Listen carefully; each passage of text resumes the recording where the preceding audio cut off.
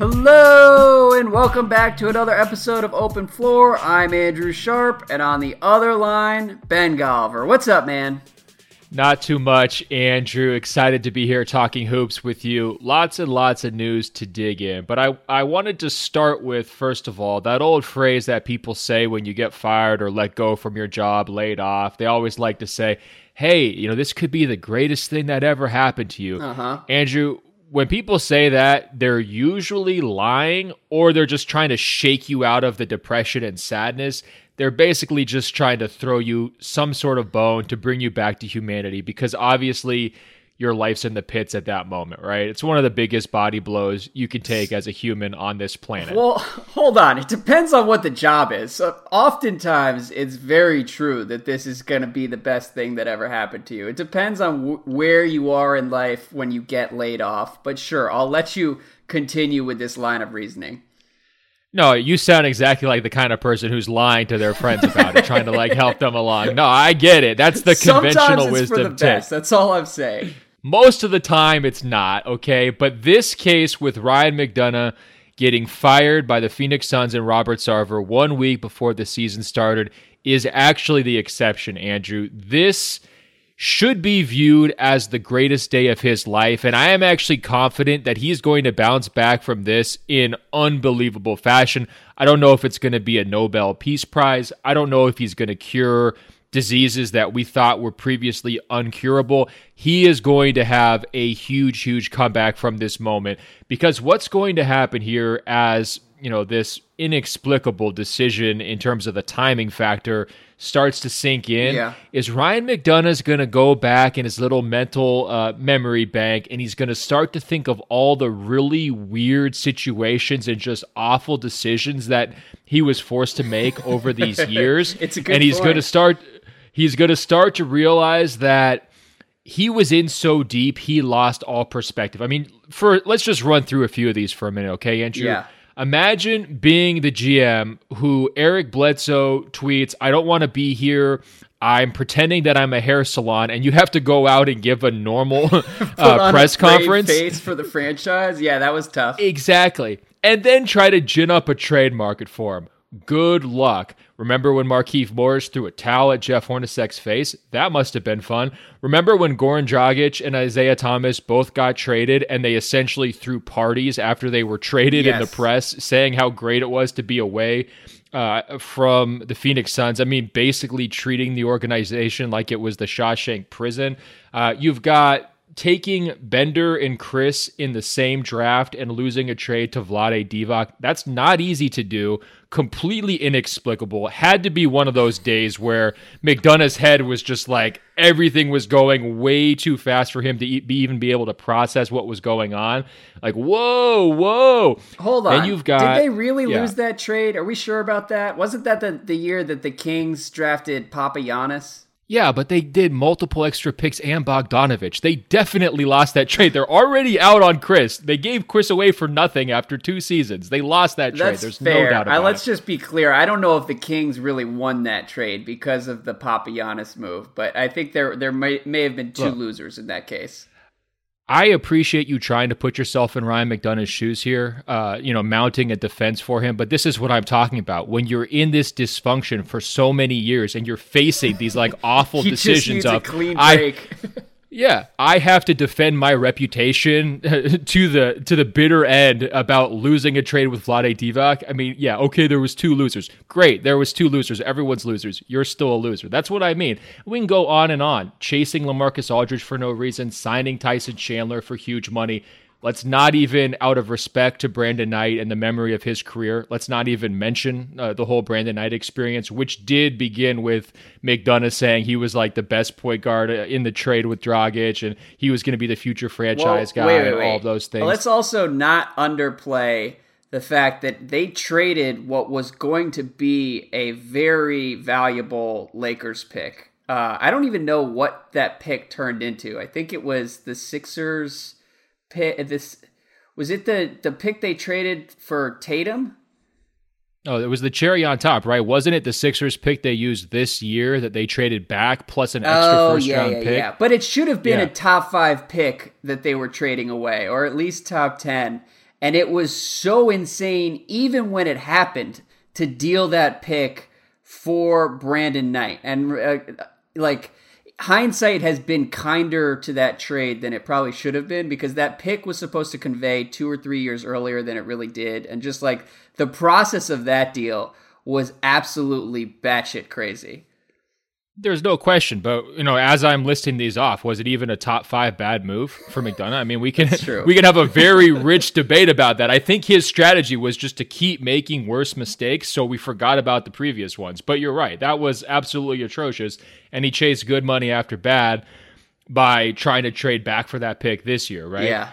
So these are the kinds of situations you get in, and being Ryan McDonough, the worst part about it is you're making these decisions, you're taking these risks along the way, and I'm going to give him the benefit of the doubt. I think he's smart enough to know that a lot of these moves weren't great. I think most GMs at this stage of the NBA understand like what's a quote-unquote good deal and know when they're making a risky move, similar to like the Magic taking on the Ibaka thing, right? It's sort of like a desperation move. They're not usually making mistakes out of just like idiocy. They're making mistakes out of desperation, out of pressure from ownership, after feeling the urgency to win a little bit more than they'd been winning. Yeah. And I think that really, guided a lot of his moves. And that's why he's such a big winner here, Andrew. Now that he's free of all of this, he doesn't have to listen to morons like us criticize him with criticism that he knows is valid year after year after year. He can just be free to go live his life and go do whatever he wants.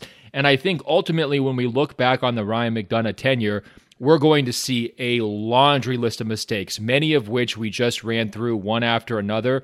But the single biggest mistake, the original sin mistake, was taking Robert Sarver's money in the first place and trying to do a job that was never going to be able to be done properly. I think with the benefit of time, Ryan McDonough will come to understand that, and he'll realize that his next chapter is going to be guaranteed to be brighter than his current chapter, given what he was able to work with in Phoenix. Okay. Well, there's a lot there, a lot to work through. I will say I wasn't sure exactly what kind of Golliver I was going to be getting today. I wasn't sure whether you were going to come on here tooting your horn, because look, for people who haven't listened to this show for very long, I mean, since I've known you, you have been crusading for greater accountability for Ryan McDonough, and this has been like a cause of yours. You've texted me all throughout the year with stray thoughts like, can you believe the Suns did this? Can you believe they're really going to go into the season without a point guard? And so this is a big day for you and for the Ben Golliver brand, but I'm happy that you kind of kept things tasteful. You were veering into patronizing territory for a little while there, but I think that there's some merit to what you're saying, that ultimately the problem is Sarver and not McDonough, and he was just doomed to keep repeating the same mistakes he'd been making over the last couple years. I agree with all that, and I also think you were hinting at this, but I think the timing of this benefits McDonough in that it's so weird and so crazy to fire your GM a week before the season that nobody is going to be able to talk about this without talking it through and saying, well, McDonough wasn't great, but Robert Sarver is the bigger problem, which ultimately that's a win for McDonough, because if they had fired him in July, everyone would say, yeah, I mean, what do you expect the Suns to do? McDonough had 4 or 5 years to do whatever he wants with his team, and they are no better than they were 4 or 5 years ago, and in fact are actually worse and further away from relevance. So I think... No question. And there was so many fireable offenses along the way in terms of his mistakes, but now it was not really the time to do it. If you are going to fire McDonough, you have to fire him in April, because let's run down real quick their big moves since the end of last season. They hired another new coach. You want to have your GM involved in that, right? Uh-huh. They took the number 1 pick, which is going to be a second-guess pick for years and years, Ayton, Doncic, whoever else you want to throw in there. Okay. Right? I wouldn't go that far as like it's destined to be second-guessed forever. We'll see. No, I'm just saying there's going to be people who question that pick. That's going to be it's the first number 1 pick they've ever had as a franchise, and number 1 picks are always second-guessed, right? From what we knew around the draft, it was Sarver making that pick. Sarver has ties to Arizona, and they the second the Suns won the lottery, Ayton was the guy, and everybody just sort of agreed that that's how that was going to play out. So I think that. But let me ask you this. I agree with you. I think it's mostly going to fall on Sarver. There's no question that specific decision. But if Jerry West was his GM and Jerry West put all of his rings on the table and said, Robert, you're dead wrong. We're taking Doncic. End of story. Don't you think Jerry West would have won the day? Sure. Yeah. So that's what I'm saying. If you have a real GM, if you have a GM that you trust who's able to kind of communicate with ownership and tell them, hey, here's where you're wrong, here's where you're right, here's what we should be looking for as a franchise, that's another decision where having a different GM, somebody who is actually empowered to do their job, would have been helpful. So you've got the coaching hire, you've got the number one pick, you've got the decision to trade a future first-round pick in that deal for Bridges. You've got the signing of Trevor Ariza, which makes some sense in the short term, but as you know, I've kind of questioned it as a long-term move. You've got the trade for Ryan Anderson's contract, which is another big decision they made this summer. You add all of those things together, and this was a fairly important offseason for the Suns. Yeah. Oh, not to mention the $158 million contract they gave to Devin Booker, which didn't really get to be a negotiation because they had no leverage, right? Mm-hmm. But those are all really key moves that McDonough was overseeing that kind of laid the blueprint, not just for this season, but probably for next season and maybe a few after that as well. And now you're just going to rip the architect of those moves right out of the picture and say, okay, we're going forward with an interim GM here, or two of them actually in the short term. Even though they're just coming off all these seasons with interim coaches and other just kind of haphazard, changes of power, at very key points in that organization, it's so dumb. It's so impulsive. It's so short-sighted. And look, McDonough probably should have never been hired. He should not have been given his extension when they gave it to him in 2017. But firing him right now, I see zero logic to it. What is the defense of that move? The defense of that move is that either way, if you're trying to take the next step with this team, I don't know if you want Ryan McDonough in charge. And granted, that's an argument for firing him in mid-June, but I still think if you're going to try to make a change, do it sooner rather than later. Even if that means doing it in early October, that's probably for the best. And it's funny, I've thought about it, I don't know if because we went through this with the Sixers to some degree. I don't know if there's really ever a good time to be without a GM. In the NBA calendar, you really only have a 4 or 5 week window from August to the beginning of September where everybody sort of checks out. And otherwise, you're kind of screwed regardless.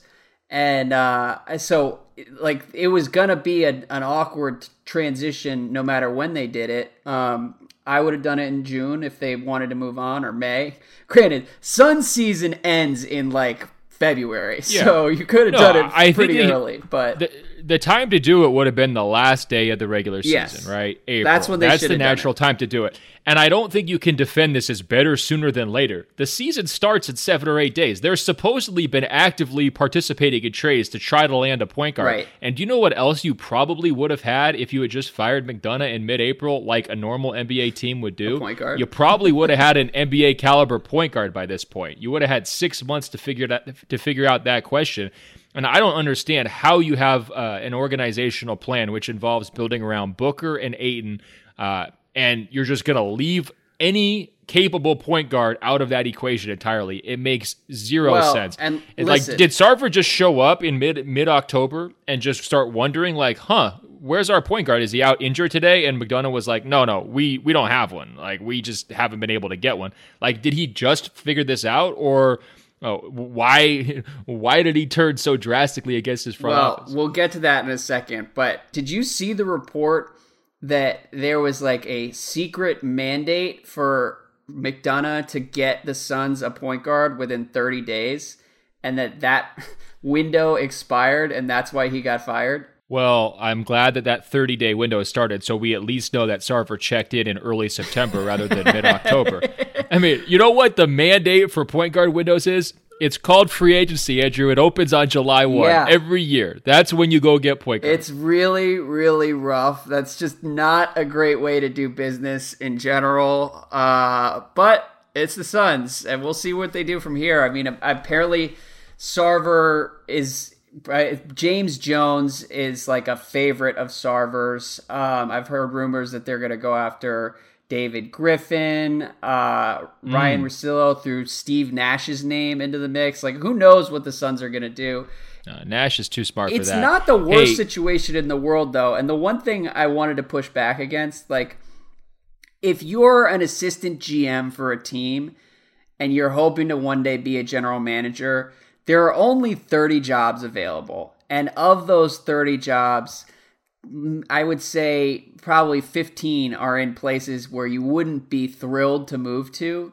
So if Phoenix opens up and is like starting a rebuild, it's, you know, it's not my favorite place in the world, but it's nice weather. You can go live there. Very low pressure the first few years. Like, I don't blame McDonough for taking the job. I think that it's not as crazy an idea as you made it sound. You can try to talk yourself into it, but don't you think he was pretty miserable for most of his 5 years there? I mean, sure, it's nice to be a GM, but it's barely a real job if your coaches or if your owner is making the number one pick calls. You're facing these crazy 30-day moratoriums to make moves, and you're losing 60 games a year. I mean, it's not that great of a move, and he's going to be known as the guy who was in Phoenix for half a decade. I mean, I think you described it as his original sin, and all I'm saying is that it makes sense to me how you would say, you know what, Robert Sarver seems like kind of a shithead, but I'm going to go take my chances and hope that I live out my days in 85-degree weather with like an untold bounty of lottery picks, and we'll see what happens. No, that sounds great if you're like in your mid-60s looking for a retirement blowout. This guy was like a rising, up-and-coming star of the Celtics front office. Like, come on, man. Look, I think the other aspect of the timing that we need to underscore here a little bit, because some people will say what you did, which is, well, you know, the timing could be a little bit worse. Like, you know, the season's just starting. There's not that many moves to make until February. And, you know, the point guard question looms. But, okay, let's just grant that point. If you're Igor, you have no idea what the lay of the land is. You're a rookie head coach. You're already facing the challenge of trying to you're trying to rally the first team you've ever had, right? You're trying to put it all together. Of course, you're trying to live up to expectations. You don't have that much talent compared to most teams. You're trying to put together an older roster with some younger prospects. You're trying to make sure everybody eats. Yeah. And now you don't know if you're going to be the coach next year because they might hire a guy who doesn't like you or your style or whatever else.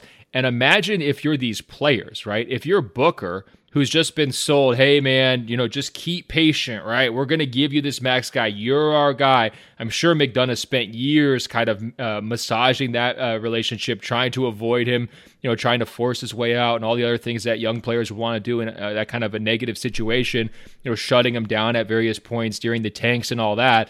And then the guy who was telling you all those sort of all that advice along the way is now just gone, and you don't have any idea who's going to replace him. I mean, you're sitting there thinking like, wow, like this, here we go again, right? Yeah. And that could be a real crippling mentality, not to mention if you're Ayton, you go to a party, I'm the number one pick. This is the guy who drafted me. I'm hugging him. We're great. This is so awesome. Now that guy's just blown up and gone, and maybe it's going to be James Jones. That's the plan? Like, come on, man. Yeah. This is why the timing is so damaging, not just for kind of like the big picture, like reputation of the Suns, because I think you're onto something. Like, they do have a few young players accumulated here. It's not the worst job in the league. It's not dead last in terms of assets that are on hand. But not just the reputation, but just the short-term immediate impacts of this move are just a crusher 1 week before the season starts. And imagine being a season ticket holder. It's time to call for refunds again, Andrew. I've already done that 3 or 4 times. But they should hand out total refunds to all season ticket holders right now. For anyone who wasn't listening, last year, I believe it was after Game 1, where the Suns got drilled by like 50 against the Blazers. You came on and demanded that they refund season ticket holders, which again, as I said at the time, involves giving back like a shitload of money. But, maybe that would have been best. The other note on the Suns is that it's kind of crazy. Like, contemporary basketball fans have come to think of this organization as something of a punchline. And, they remember the 7 seconds or less Suns. But also, if you go back through history, the Suns have basically always been good and always been entertaining until this last 7 or 8 year run. And I hope that they can find a way to be revitalized here, because it is they shouldn't be in the basement of the league every single year. And somehow that's become our new normal for the Suns. But I don't know. I think that there's room to reclaim some dignity somewhere along the way here. When you only hire first-time head coaches and you're paying them bottom dollar, that's and true. you only hire Absolutely. a first-time you only hire a first-time executive and you pay him bottom dollar, what are you going to get? You get what you pay for. And that's why I think Sarver's got to go, right? I mean, isn't the only path back to what you're describing? And you're right. I mean, they had lots and lots of playoff appearances, finals trip in the early 90s, lots of just entertaining, captivating type players, guys who are still local icons down there, Dan Marley and on and on. All that stuff is being squandered right now, and they do have some young talent that deserves to be, fully invested in. And it's just unfortunate that Sarver doesn't seem to want to do that. We can scream about it endlessly, but he's made a lot of money on the franchise valuation since when he bought in, I think in the early 2000s. Now is the perfect time to sell, man. You don't know what you're doing. Okay. And actually, have you heard the people on Twitter, the new young people, that they love to say this phrase, "This ain't it"? Have you seen that on Twitter? Yes. I actually think that should be the slogan for the Suns season. And actually for every Suns season until Robert Sarver sells. This ain't it. Everything that they do ain't it. It's always wrong. Yeah. You know what definitely ain't it is Talking Stick Resort Arena. I think it's the second they renamed or sold the naming rights for that, it was this era of Suns basketball is doomed. So let's turn over a new leaf. This is step one today. I do want to read you one email that I enjoyed. We got a lot of congratulatory emails to you in the wake of the McDonough firing. And so I don't know how you feel about that. You seem to me, you have some blood on your hands in all this. And I don't know whether there's guilt or what, but Grant says, "Hey guys, I'm sure you are getting flooded with Ryan McDonough emails right now, but I thought I'd share a text from my college NBA offseason group chat. Essentially, this is my take on a dream McDonough roster. Their rotation: Tyus Thomas, Eric Bledsoe, Brandon Knight, Isaiah Thomas, Terry Rozier, Goran Dragic, Elfrid Payton, Isaiah Canaan, and Tyler Ulis." And I like that for two reasons, Ben. Number one, I think he means Tyrus Thomas, who was never on the Suns, but thinking about it, had all the markings of a Suns lottery pick, high upside. Nobody could really figure out what he did, and then just kind of disappeared without a trace after 4 or 5 years in the NBA. So there's that, number one. And number two, the other guy that I would add to that list is LaMarcus Aldridge, because of that one summer where they went all out to sign him to a team that hadn't even made the playoffs the year before. But do you remember that free agent pursuit? LaMarcus Aldridge was on the side of buildings in Phoenix. It was amazing. That's what I'm saying. This is the moments where you're going to, after you're getting fired, you're going to have the perspective and you're going to think, yes, I really did do podcasts where I was bragging about being a finalist for LaMarcus Aldridge, even though I didn't get him. Right? Dude. I got a meeting. That was a real thing that happened. That's what I'm saying. It was so weird. It made no sense even as it was happening. And for so long, that's, I guess, where the Suns have been. It's just they think they're trying to contend, and the whole rest of the league is what the hell are they thinking? I love this guy's rotation. Great point on Tyus Thomas, who was basically Marquise Chris before Marquise Chris, Exactly. Right? I think both Alex Len and Marquise Chris have to be within this rotation, though, because I think those are both sort of pivotal players within this era, because right as pace and space is about to take off, the Suns go for Alex Len, who's slow, plodding, injury-plagued center who you just can't get it together, right? So perfect timing, way to see the future of the NBA there. And then with Chris, and I think I've made this point before, that's a developmental player. It's a guy who you have to invest so much resources in turning into somebody who's going to actually be somebody, right? And when you're the Suns and you've just screwed up developing basically everyone on your roster for the last 5 years, how is that the guy you go and target, especially when you have other people at his position potentially who are going to be competing with him for minutes? It just made no sense.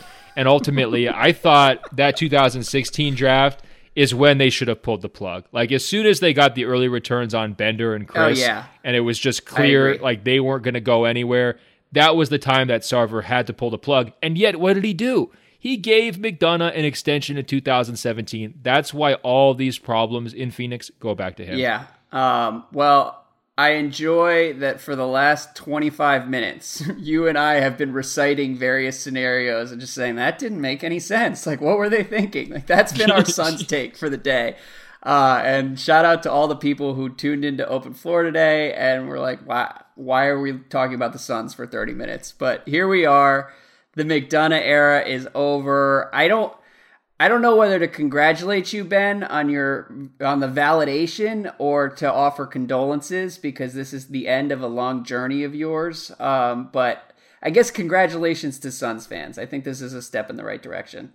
Yeah, at the worst possible time. Real congratulations. Look, I don't know. I don't think there's any way to really spin this positively. I don't. I'm trying. I'm doing the best that I can. We should just move on. Here's one development I noted. Maybe we could close on this. Last year, I wrote a very scathing column when they fired Earl Watson, kind of going after Sarver a little bit. And I didn't feel like there was quite as much media support around that idea as there was this year. Yeah. Like, I feel like the Emperor's clothes are slowly being kind of stripped off him one by one here, and he might be like one more rash decision. For anyone who's ever seen Robert Sarver, but yeah.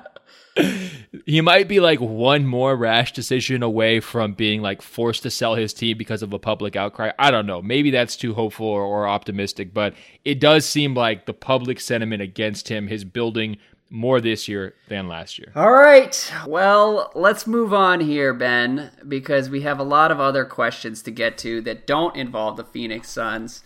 But first, today's podcast is brought to you by Lightstream. Ben, have you ever looked at your credit card statement and been shocked by the interest rate?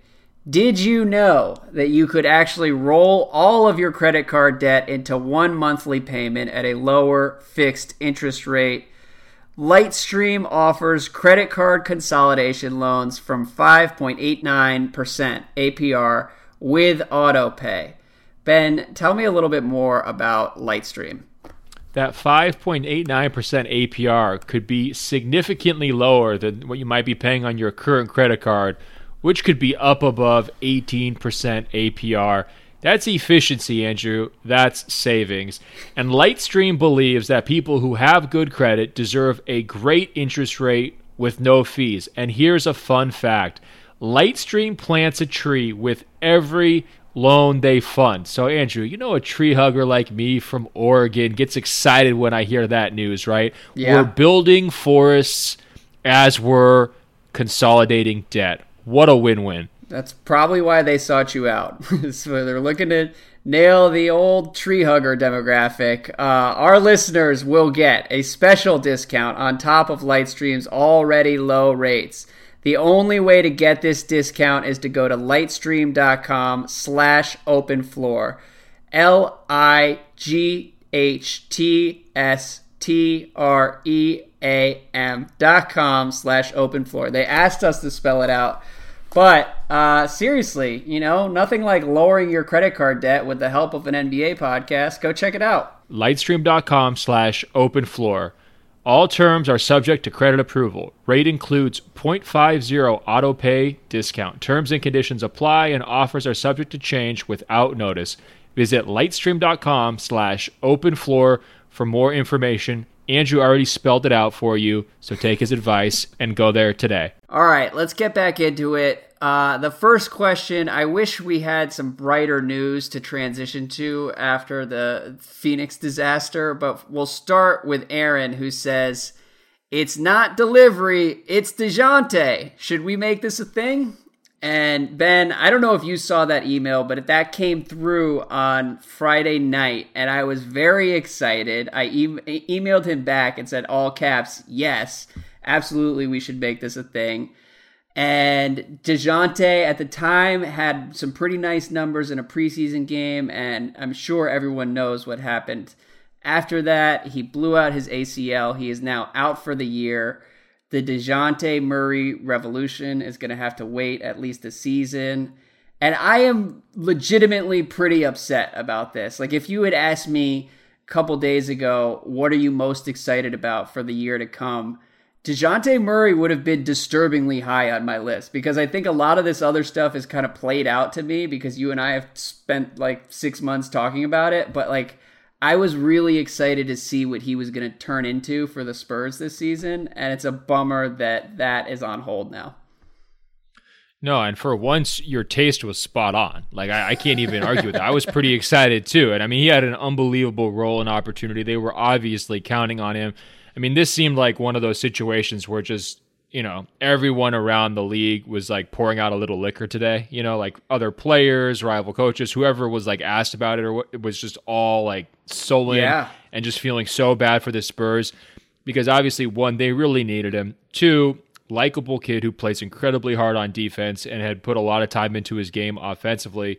And, you know, even Popovich, like his comments today were just so flat. It was just like, obviously, I'm taking a body blow. I don't know how I can possibly spin this. I'm not going to really get into like who's going to replace him in the rotation, because frankly, we don't have anybody else, because all of my best friends left, like Manu and Tony. What do you want me to do? But, you know, it was just one of those situations where, you know, you feel for their whole organization, but especially for him too, because, you know, there was legitimate most improved player possibilities from him this season. I think no doubt about it.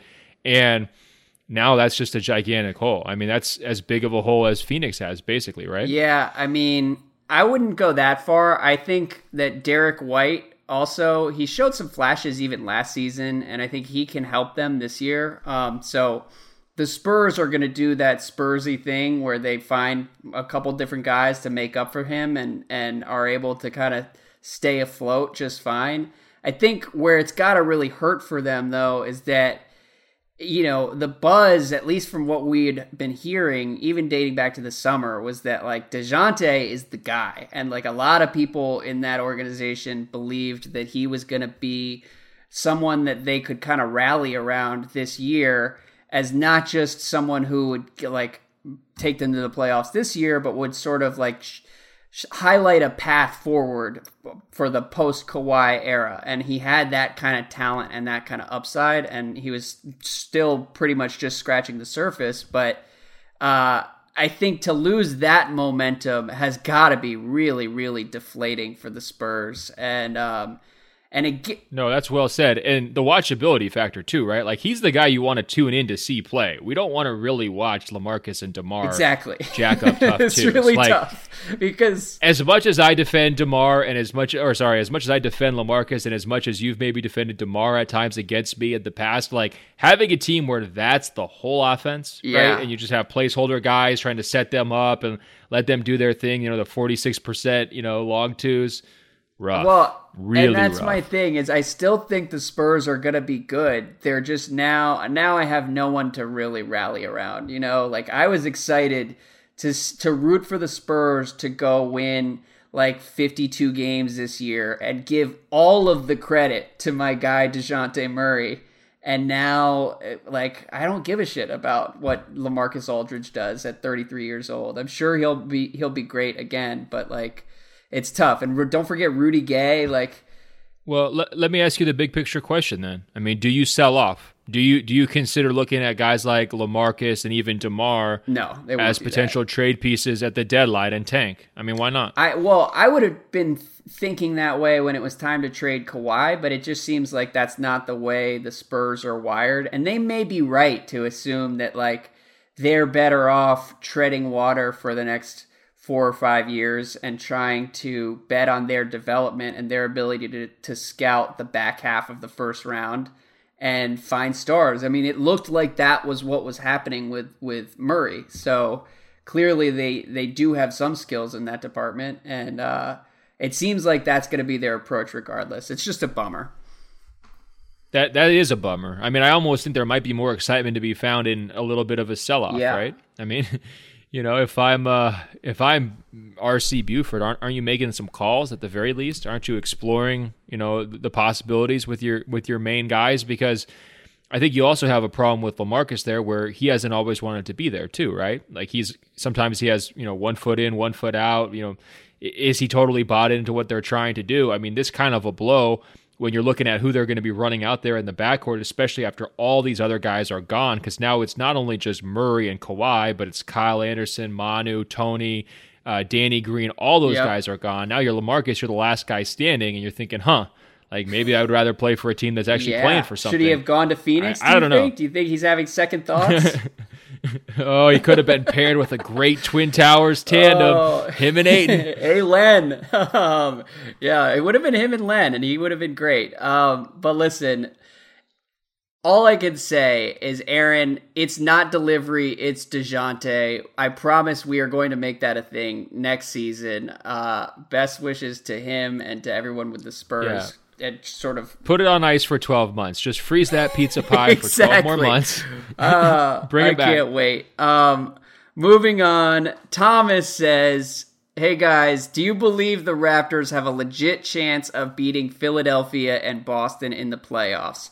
I almost believe we're deeper than Boston, and Kawhi can guard Ben Simmons and make him look completely irrelevant. Please let me know what you guys think.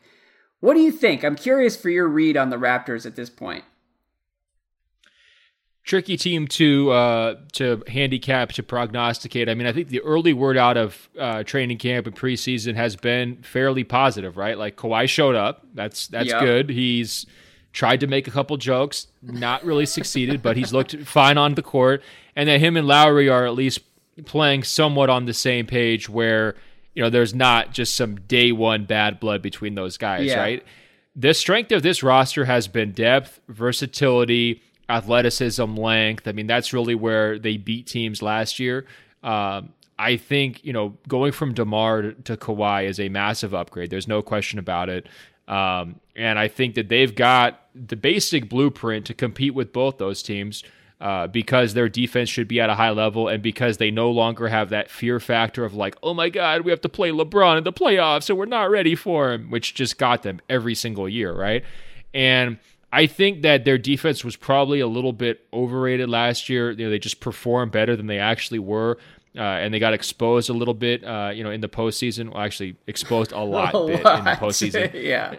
But I think that, taking the LeBron factor out of it should boost their confidence, and it certainly lines up the matchups that are potential in the second round or the third round better for them. So to answer his question, I think they've got a shot. I mean, to me, they're fourth in the conference, but they definitely have a shot, and we haven't talked about them a ton because I think, as you've mentioned, there's a fatigue factor of like getting yourself ramped back up for this Toronto team. Yes. But if the last 4 years just had not happened and we were only viewing this current roster in a vacuum, we would say Kawhi is the best player they've ever had in franchise history, and this team should have a franchise record in wins because it's, arguably the most talented and deepest version of the Raptors that we've ever seen, right? And it's very hard to play that, mind erase game because the players can't erase their minds either, and because they have a new coach and we want to see how he does, Nick Nurse in his first time.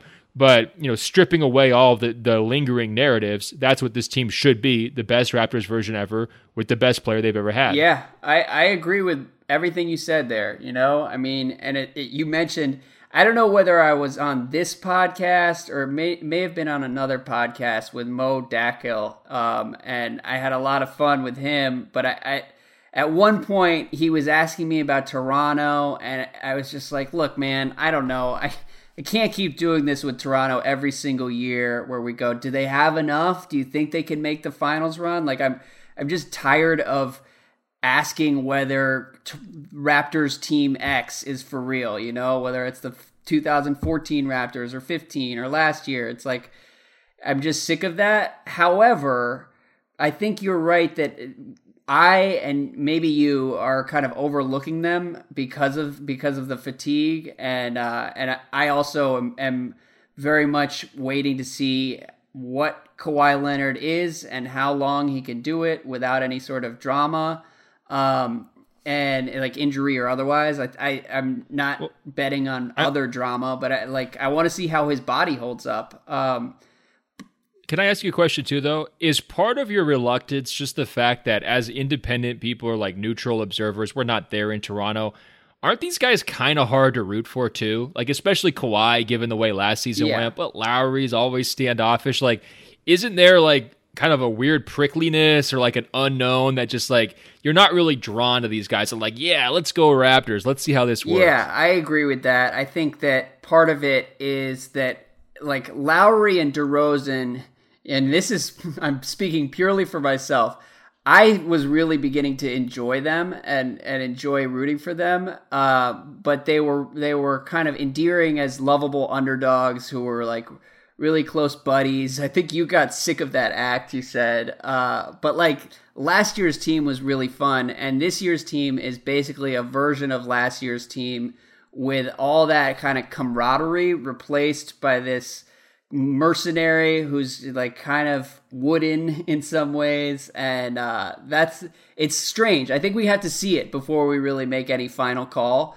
But the one wooden mercenary, we could just say that right now. That's a great nickname. The one thing I would say to bring this full circle and to answer Thomas's question as earnestly as I can is I don't believe in the Raptors whatsoever this year. And I was having a conversation with someone who works for another Eastern Conference team who was saying, look, I've got the Raptors finishing first in the East. I mean, basically what they did is take an all-star off their team and replace him with an MVP candidate. And they are going to be awesome. They are long, they are versatile, they are super deep, and everyone is sleeping on them. And at the time, I laughed in his face, but then I started to think about it. It's like, like that's all very true. Like that, this Raptors team was awesome last year, and if Kawhi is Kawhi, then they're better than they were a year ago when they won 60 games. So like they could be really, really good. Yeah, for sure. I mean, people were trying to say the same thing about the Spurs. It's like, oh, they didn't have Kawhi last year. They won this many games. Now they add an all-star. But that's not true because of all the guys they lost, who I mentioned earlier. But the flip side for the Raptors is actually true, right? They're getting a massive upgrade at the wing position. I mean, we don't have to bury DeMar any more than we already have in previous years. But Kawhi is better in virtually every aspect of basketball than DeMar is.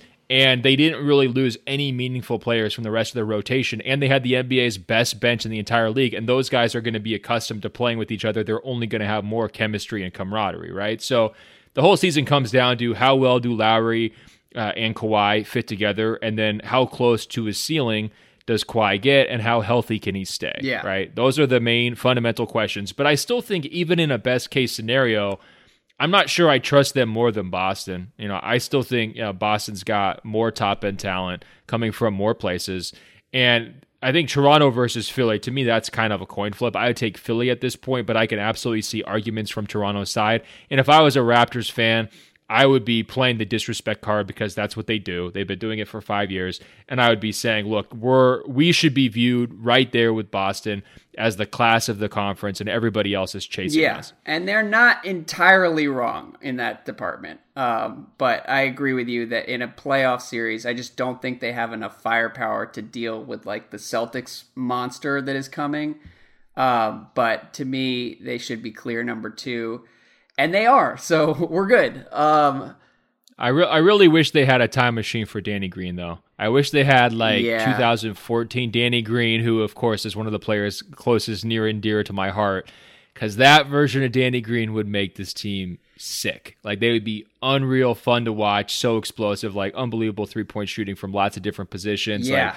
And I just don't think Danny still has that anymore. He's not that guy anymore, and that's why a lot of people on Twitter keep harping on the fact that the Spurs lost Danny Green in addition to Kawhi, and Danny Green wasn't giving them that much over the last couple seasons, so it's not a crushing blow to San Antonio. It would be cool if he can help out, though, even for like 20 minutes a game, and he can play that sort of like CJ Miles role alongside actual CJ Miles. But don't you think at this point, like the Spurs would kind of kill to have him back just because they don't have anybody bodies, else? Like everybody else is gone. Like Right. the locker room down there is empty. Yeah, Okay. And like I've been to those Spurs AT&T Center locker rooms. Like one time I saw a snake, or there was a snake in there. I didn't see it, but I heard about it like about 15 minutes after the fact. I mean, they've got bats in that building down there. Like the animals are now running the AT&T Center. All of the humans have departed. They've left. There's two guys who are still there, DeMar and LaMarcus. That's it. The rest of the team is gone. DeMar, LaMarcus, Davis Bertans, and then like a petting zoo tucked away in the AT&T Center. Good luck to everyone. And Derek White. I think Derek White's good for anyone who's playing fantasy hoops. But moving on, Matthew says, not many of my friends are big basketball fans, so I wanted to share this here. Harry Giles might be really good. Not like a solid role player. I'm talking legit star. The dude was the top prospect by a mile until he tore up his knee twice. But it seems like he's healthy and the energy is back. The starting five of Fox, Buddy, Harry Giles, Marvin Bagley, and Bogdanovich could at least be fun. What could the Kings do this year? What's their upside like? Is there a 50-win team in there some point down the line without another major addition? Should I read the second Kings question just so we can touch on Fox too? Yeah, I just think there's a 50-win team in there if you add up this year's wins and next year's wins. But go ahead. Continue. Okay. So the other one was from Atticus, longtime listener and Kings fan, who said, what happened to De'Aaron Fox in your minds? You guys talk a lot of mess about trying to not write off players, yet you revel in talking about how Fox is mediocre after 1 year. Like, okay, fine, he didn't rebound like Lonzo, but I think they are still neck and neck on outlook.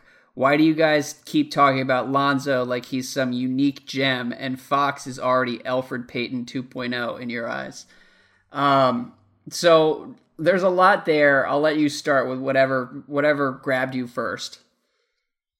I mean, conceiving of the five of Fox, Buddy, Giles, Bagley, and Bogdan, doesn't that sound like perhaps the worst defensive team in NBA history? I mean, way up there. They could give up 175 points if they rolled out that five regularly. I want to see that. But yes, I do think it would be fun to watch. Look, this team, when I was watching some videos from their like pregame dance-off, they always have the rookies go out there and dance. I swear this team looks like they're just a college team. Like if you wanted to convince me that they were going to make a run to the Final Four, and you're the college basketball expert, Andrew, I would believe you that they could make the Final Four this year, but they're that young, and that has me really nervous, not just about this season, but about next season, and also about just their general outlook, because they have not shown any ability to develop young prospects here over the last 5 years, have they? And I guess that's sort of my concern is, it's good to try to put together a farm team. Like, it's good to have guys who are all aligned in age, but I do think you could maybe go a little bit too far that direction. Yeah. And if their roster really had clearly defined roles where it's like you really know who the 1, the 2, the 3, the 4, the 5 guys are, then that's fine. But when I look at their roster, I see Fox, who's clearly a 1, right? Everybody else could play multiple positions or can't play any positions, right? Like, Buddy is not going to guard anybody, so he doesn't have a position. Bagley, it sounds like they're thinking about him as a 3, but he should probably be a 5, right? They have all these different guys where you're going to have these mix and match problems, and they're all so young that even if you get a look at trying to experiment with these different combinations, I'm not sure they're going to be able to find a real functional one here in the short term to really get a good look at who plays well with whom, because they're just not quite ready for prime time. So I think there's a lot of pressure on Fox. I didn't mean to try to write him off for his career entirely like the emailer suggested, but he had a really bad rookie year, period. Like, we can just say that. It doesn't mean we're harping on him. I don't agree with that. It was not I think good. He had a bad year statistically, and that's sort of how you're reading it. But if you watched Kings games, his ability to command the team, he came up in a couple big moments. He's solid. There are real questions about whether he's closer to Elfrid Payton or closer to like peak John Wall, and we'll kind of have to wait and see. But I don't think he was like a disaster last season. He was pretty bad last season, Andrew. I mean, I kind of hear what you're saying that he could be solid. I'm not sure he's going to be a star, but I think he can be a solid starting point guard. I mean, his speed definitely pops. Like, he has the ability to get by guys. There's no question about it. But in terms of like feel, command, obviously the shooting question, and then defensively, like he looked like a teenage rookie. Right. That happens. Like, that's not harping on him. I think he kind of played to expectations to some degree. But it's really more about the structure and support that they have. And I worry about their ownership too. Like, if there's one guy who we've talked about similar to Sarver, who's got patience questions, who's got unrealistic expectations, who's constantly changing direction with where they go, it's Vivek. And they're not going to be good this year. The Kings are going to get smacked a lot. We've seen it. It's been a really depressing podcast. The Kings and Suns Hour. Okay, just remember, if you're going to line up these podcast questions and it's going to be all Suns and Kings, you're going to get the truth from me. I'm not going to beat around the bush here and say, oh yeah, they're going to be real 50-win team 5 years from now. Come on. They're going to be really bad this year, and that's okay. There's going to be some bright spots with some of these young guys popping because someone's going to have to pop. And I think the point on Giles is interesting because this emailer is not alone. Giles has some under the radar stance. For sure. There's people who I think remember him from high school or saw him at Summer League who are just completely all in. And I think he's from like your neck of the woods, right? He's from North Carolina, I believe. But yeah, over the last week or so, I've become an honorary North Carolinian among our emailers. So are you a stan? Are you in? Like, are you ready for the Giles comeback savior experience? A little bit. It's funny that Matthew mentioned that he was the top prospect by a mile. And I think that is sort of the source of a lot of people's enthusiasm. But the reality is that, like, you can look at any high school class and there are usually 2 or 3 guys in there who just don't really pan out and their games don't translate to the NBA in the same way. Like, they're the best among 18-year-olds, but project out to 25 and, like, guys kind of progress differently. And so that's sort of the category that I had put Harry Giles in. It's a category that his teammate Scal Labissiere is definitely in, but because Scal was like a top 3 recruit himself. But I think Giles, man, the clips I've seen, and granted I have not watched a ton, I've not watched a full Sacramento Kings preseason game, but I've watched clips of Giles specifically. And he's moving really, really well and like much better than I would have guessed when he was drafted. I think he was a 20th pick 2 years ago. And, at that point, you're just kind of taking a flyer. And he is like, he looks like the old guy, like he was 16 years old, which is crazy on its own. And I think he can help them. If you're asking for the 2 guys in Sacramento that I'm not depressed about, I think De'Aaron Fox is still going to be good, and I think Harry Giles is going to be a lot of fun to watch this year. And I'm getting a little bit more interested in the Bagley experience as we go. I might throw him into that category. Bagley. I'm very skeptical of what they're doing. In terms of that pick, I think it was a mistake, but the mistake is done. Now you have to live with the results. Let's see what he's capable of doing. I think he's going to be in a situation where the whole success of their season is: does he create a functional two-man game with him and Fox, right? Like, that has to be the core of their team. Everyone else is playing around that. If that doesn't wind up working for them, then see you next year, right? I mean, that's pretty much where we're headed. Well, one more question on the Kings from Reverend James Sharp, who is not related to me, at least as far as I know, but he says, "Dear Mr. Golliver, I have serious questions about your moral anchor if you consider sending someone to play for the Sacramento Kings the moral high ground." Do you have any response to that? Did you respond to him? Well, I said that too about Jimmy Butler, right? Like, that was like my spite trade. Yeah, I don't know exactly what I meant. Maybe I was thinking the high horse rather than the moral high ground. Like, at least you would have your dignity intact, right? Like, if you send Jimmy Butler after he completely screws over your season by walking off the job and just refusing to play. And by the way, doesn't he deserve more criticism, Andrew? Don't you have to show up for work? Don't I have to show up for work? Don't people have to show up for work? I'm not Mr. like, lunch bucket Golliver, right? You sound like it. You said, no, you're getting paid show up to millions work? And millions of dollars. He's part of a complex political dance right now. I don't blame him for not. He's clearly working out. He's Jimmy Butler. He's a psychopath. You don't blame him for not showing up? No, why would he? I mean, he's trying to force his way out of town. Because he's under contract. But look, Andrew, you can, in certain situations, okay, you can hold out. If he's making $1 million, he's worried about being injured or something like that. Okay, I understand that. Here, okay? Contracts are suggestions. They are not necessarily written in stone. It's 2018. This is the modern NBA. Think outside the box, okay?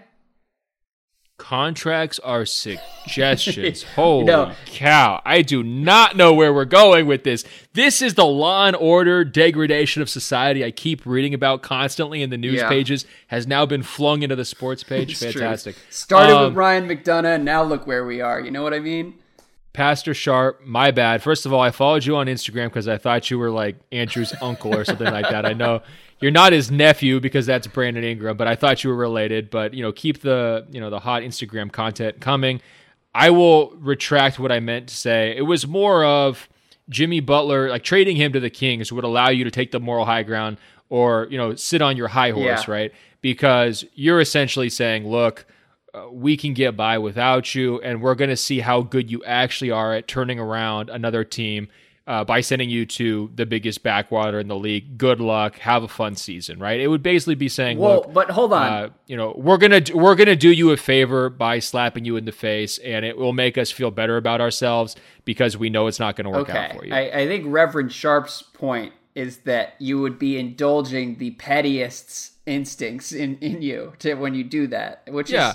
No, but you could turn around to your fan base and you could sell it. And you could be like, look, we granted his trade release. We did right by our star player who was disgruntled. Like, you could kind of sit on the high horse. So I am seeing the point. I did not mean to say the moral high ground. I'm more talking about the high horse or the, the sentiment of like, pride, to your fan base so that they don't have to feel like they just got completely screwed by the guy forcing his way Shout out to Reverend Sharp. This is the first time the pod has drawn the ire of, the religious establishment, but thanks for writing in. And moving on, though, Will G says, Wiz preseason game number 1, my reaction, I can't believe I have to root for Austin Rivers, FML. Yeah, so look, a couple people have written in and said, why aren't you guys talking about the Wizards? Can you talk a little bit more about the Wizards? And I really appreciate those emails because we need to implore Ben. We need sort of a coalition pushing for more Wizards discussion. But just really quickly, the Wizards' start to the year here has been pretty tough. Speaking of preseason game number 1, I mean, Markieff Morris got ejected in the first preseason game, which I'm least excited to root for Markieff Morris. Like, of everyone on the Wizards, the player that I'm dreading the most is another year with Markieff. I kind of feel like he's the problem in DC. But then additionally, Austin Rivers came out after the game and was informed that the Wizards shot 8 for 38 from 3-point range in their first preseason game. And Rivers' reaction was, holy shit, really? Which is a great note to start the season off on. Dwight Howard still has not played and is nursing a sore back, which means there's a decent chance the Wiz are going to have starting center Jan Mahinmi on opening night. This is a long list, and I know it's just going to keep going because you're leaving out some big ones. Well, look, did you see the interview where John Wall defended his right to party as much as he wants?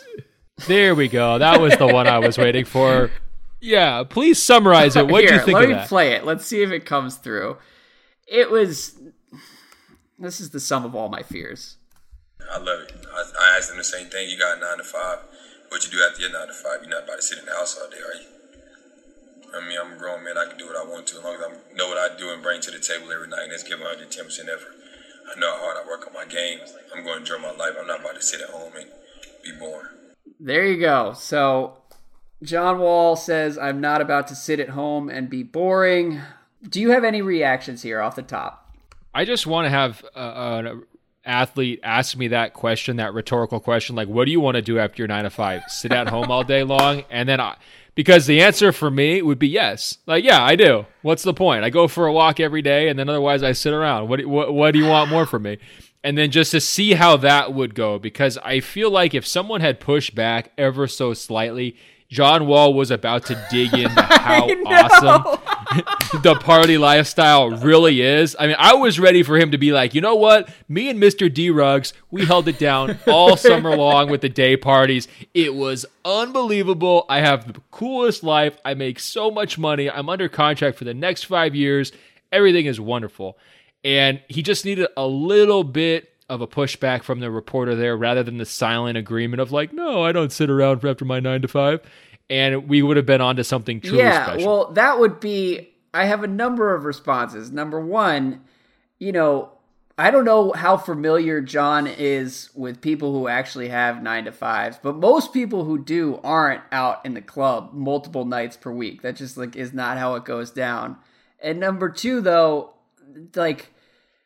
John Wall doesn't have a 9 to 5 job, and he's a professional athlete, so that's kind of why people are like, you probably should take care of yourself. Number three, it's 2018, and Wall is out here kind of talking like it's 1997. Like, he sounds like Iverson and like that Antoine Walker generation, and there's nothing wrong with that, but like, one of the main reasons the NBA is in such a great place right now is because the culture of superstars in the league is that like guys really take care of themselves all year round and work their ass off. And it's like not necessarily cool to come out and be like, yeah, I party all the time. Like, what do you want? I still give 110% out on the court. Like that. There's been a shift in the league that I don't think Wall is part of. And all of which is to say that, it's going to be quite a year in DC. Here we are. It's been 2 weeks, and already the Wizards are not disappointing. I have a question for you. Do you believe Wall has reached his full potential as a player? And do you think that Wall believes he has reached his full potential as a player? I think that Wall does, and I think Wall could have reached his full potential. I think part of it is his athleticism just isn't quite where it was 2 years ago. But in general, I think that even you could argue that he was never going to be a great shooter, but I think reaching his full potential would have been moving off the ball and playing very similar to the way the Spurs used Tony Parker for all those years. And I don't think he was ever willing to do that, but I also don't put that entirely on him because he's never been with a coach who's been able to sort of show him that blueprint and force him to do that and make it work around him. Yeah, I feel like he just really hasn't evolved as quite the level of a tactician or a game controller that I maybe had hoped for even earlier in his career. Like, I thought he was going to find ways to really use his athleticism to its full potential. And he's a good passer, not a great passer, but when you mix that with the skills he has of getting to the basket and blowing by guys off the dribble, that can be really, really dangerous. And then defensively, I thought he was just going to be one of those guys like Chris Paul, who's like, look, I want to be on, first team all defense every single year. That's who I'm going to be. And that's why I wonder with some of these interviews too, is he watching his prime slip away from him a little bit? Like, is it happening before his eyes and maybe he's trying to process that? Did the injuries throw him off from where he thought he was going to be? Or is he really cool with, sort of how things have played out? I think he's pretty cool with it. He wasn't. I mean, yeah, and maybe that's why it's frustrating, and maybe that's why there's consistent pushback, and maybe that's why he's always feeling attacked by critics. Like, I feel like there might be a situation here where both sides have a point. I mean, frankly, there's not enough pushback from local critics. That's not the way the DC market really works. But yeah, look, there's room to improve without question from where Wall was a year ago, and it's entirely possible that he could come out and have an awesome year. And in that version of reality, the Wizards are going to be pretty tough. So I'm pulling for it. And then we're gonna delete the tape of this convo if that happens. Is that what? No, is that where you're going? What I'm saying is like we're at rock bottom. Morale has never been lower than it is right now because look, I was able to talk myself into it over the summer, but now you look up, it's like Markieff Morris. How the fuck do you get ejected in a preseason game? And he's like jawing with Mitchell Robinson, who's barely in the NBA. And you see Austin Rivers, Dwight Howard is already hurt. Like, this is tough. But we'll see. I still believe in Beal and Otto, and I'm not giving up hope on John Wall. So with that, 2 final questions here, Ben, and then we'll bounce. First, from Stav in Sydney, he says, Ben, I've noticed something, and I'm wondering if you have too. Andrew is a Luka Doncic skeptic. He's often hating on Harden, and he's frankly disgusted by Tim Duncan compliments. I think we can see the commonality here. Texas. Does Sharpie hate the Lone Star State and all the winning done within it? Ooh, interesting theory. This is from Stav. An international listener is like breaking down your regional rivalry considerations. What do you think? Is it true? Do you hate Texas? Yeah, I'm very impressed. Number one, by his knowledge of Texas, and number two, Stav is in Australia, and it's very perceptive reading from him because, to be honest with you, Ben, I kind of don't feel comfortable in Texas. Like, Texas sort of freaks me out. You were talking about the snakes and bats and all the shit in the Spurs stadium, like.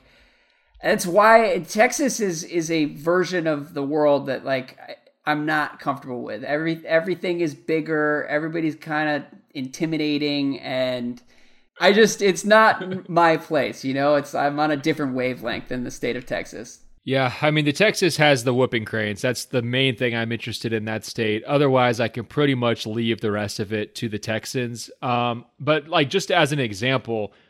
Stav's geographical knowledge here is excellent because we would have had to say something like, hey, Stav, like, what do you have against Queensland or like exactly. The Western Territory to like make this kind of a, put the analogy on the other foot. I mean, that's pretty impressive by him.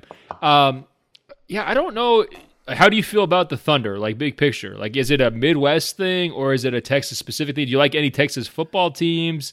Have you had any bad experiences, like, scarring experiences in Texas? I mean, what is the root of this clear and evident bias? It's going to sound like incredibly East Coast liberal of me, but I did love going to Austin. And like I had 3 or 4 days in Austin a couple years ago where I was like, this is the best place on earth. I don't know why everybody doesn't live here, which I think a lot of people have concluded, and that's why everybody does now live in Austin. But that place was great. It's just every time I'm in Dallas, like Dallas was kind of tacky. And like you go to Houston, and Houston is just this like giant jungle of concrete and freeways. And people are like, Houston's great. And I'm like, Houston doesn't seem that great. So it's just never clicked with me. I feel bad about it. Yeah, I mean, shout out to Scott Travis. We still got love for him, but I'm with you. If I had to rank my states, I mean, it's probably not near the top, but I do think you need to show some respect to the basketball greatness. And I'm also wondering, let me ask you, with regard to the Mavericks, are they sleepers here in the West now with the Dejounte news? The Mavs, with some of these other things that are maybe happening in the Western Conference? Like, is there a chance that Luka pulls them into that playoff conversation or at least that bubble? Is that possible? Luka, I think, could be pretty solid for them. And yeah, I think they're in the mix. The guy that you didn't mention, who I continue to forget about, and every time I remember that he's in Dallas, I start to kind of wonder what's possible. Like, DeAndre Jordan should be great in that system. And I think that last year they played a number of close games. It felt like every time I would watch the Mavericks, they would be playing someone who I would expect to be winning by 20, and the Mavs would kind of be like hanging around until the very end, which is sort of Carlisle's MO. But I think adding someone like DeAndre starts to tip the scales a little bit. And so, yeah, like there's definitely room for them to make some noise this year. Yeah, I just think, like, let's compare them to last year's Clippers, right? Like, they arguably have more talent than last year's Clippers. You know, DeAndre is, like, obviously the comparison point, right? Like, you're pulling him from LA to Dallas. Like, does this current group, especially if Doncic is like a rookie of the year type player, have enough to be in that mix if they're better than LA's, injury ravaged team on paper compared to last year? I think so. And you've got OKC, potentially with the slow start with Robertson, being out and Westbrook working his way back. You've got now San Antonio, to me, is going to be in a real dogfight to make the playoffs. I'm not sure they're going to be able to do it. You've got Minnesota imploding left and right, as we've mentioned time and time again. There is a window now for one of these other teams who we have spent no time talking about, whether it's Dallas or Memphis, one of these teams that have been like outside of the playoff bubble conversation for us, to sneak their way in. And I think, to me, if I'm lining up those rosters, if I'm Dallas, I'm feeling a lot better about the relevance of that team this year than at any point here over the last 2 or 3 seasons. I think there's going to be an excitement factor and just a steadiness across their rotation that just really hasn't existed. So the one thing I would worry about if I were Dallas is the point guard position, because Dennis Smith just might not be the guy. And if he's not, I don't know how much you can lean on JJ Barea before you start to hit a point of diminishing returns. And so that's where I wonder about what the plan is. But Doncic, give him the ball, get out of the way. Look, you got an elite playmaker right there, man. He's stocky. He's dressed like a stock boy or whatever you say he looks like. I mean, I think he's going to get the ball a lot. I really do think he's going to be the answer to a lot of their questions, and it might not always be a positive answer, right? Like, that happens. But I do think that when in doubt, they're going to say, hey, Wonder Boy, do it for us. We'll see. I mean, there's no question if you're a Doncic believer, there's room for the Mavs to really make it interesting this year. Ethan says, hey guys, just FYI, I decided to take a page out of the Ranger Rick handbook and went to northern Minnesota and visited a national park to clear my head before the basketball season began. Also, Sharp, I named my fantasy basketball team Bel Air Cantina in honor of the restaurant that wouldn't serve Giannis. Apologies to Ben for playing fantasy basketball to begin with. I'm not entirely reality-based just yet. Look, shout out to Ethan. Ethan is the ideal open floor listener. Checked a lot of boxes there. And those are the type of people who have been writing in with preview questions for the last week or so. We have far more than I ever imagined that we would get. We've got multiple questions for each team, and we really appreciate all the submissions. And Ben, I'm excited to talk for what will probably be 2 hours later this week about all 30 teams. I can't wait for our official season preview podcast. It's coming up, and please continue to send questions in. We've been getting great ones left, right, and center. Ethan, one suggestion. Can you change your basketball team name to Boycott Bel Air Cantina, possibly, just to make it clear that we're not in support of what that cantina did in terms of leaving Giannis out in the cold there with the food for 5 or 10 minutes. Northern Minnesota sounds incredible. I was just in Michigan. One of my bucket lists here shortly, Andrew, is to get back up to the Upper Peninsula and spend some time just out there in the woods and the wilderness. Maybe next summer. That'll be on my list of travel destinations to really get far off the grid. Other than that, I'm glad that we had a very constructive conversation about some teams that we often overlook. The Suns, Mavs, Kings, and everything else. And remember, that's the point of the official season preview podcast that's coming up, to talk about every team, even the ones that we sometimes shortchange. So send those questions in to openfloormail@gmail.com, openfloormail@gmail.com. And also, don't forget, find our page on Apple Podcasts by searching for Open Floor. That's 2 words. Find it, scroll down, it will say rate and review, tap 5 stars, help us out with the review and a rating. It really means the world to us. It really helps us spread the open floor gospel. And also, Andrew, not to brag, but we're on radio.com right now. I've heard that. Radio.com or wherever you get your podcasts. Download and subscribe. And seriously, the ratings help for reasons that can't entirely be explained. So if you enjoy the podcast and you've listened this far, go leave us a 5-star review. And Ben, I will talk to you later in the week. I'm already nervous about how long we're going to go. I initially planned for 90 minutes, but clearly that's a lost cause. So we'll see, but I look forward to it. We'll have fun. I can't wait. Just caffeinate. You'll be fine. Don't worry about it. And look, those ratings and reviews actually do help us for reasons that we can pinpoint, such as our ego and bragging rights and things of that nature. So help us out, Do us a favor. Ben.Golliver on Instagram. Hey, Andrew, until later this week, I'll talk to you. Take it easy. Another great edition of Open Floor is in the books. Did you know Locked On has a daily podcast for all 30 NBA teams? If you're a Lakers fan, search Locked On Lakers. A Celtics fan, search Locked On Celtics. Warriors fans, search Locked On Warriors. Yes, all 30 NBA teams have a daily bite-sized podcast on the Locked On Podcast Network. Search on Apple Podcasts or Google Podcasts for Locked On, your favorite team. Or tell your smart speaker to play podcast Locked On, your favorite team. It's the Locked On Podcast Network, your team every day.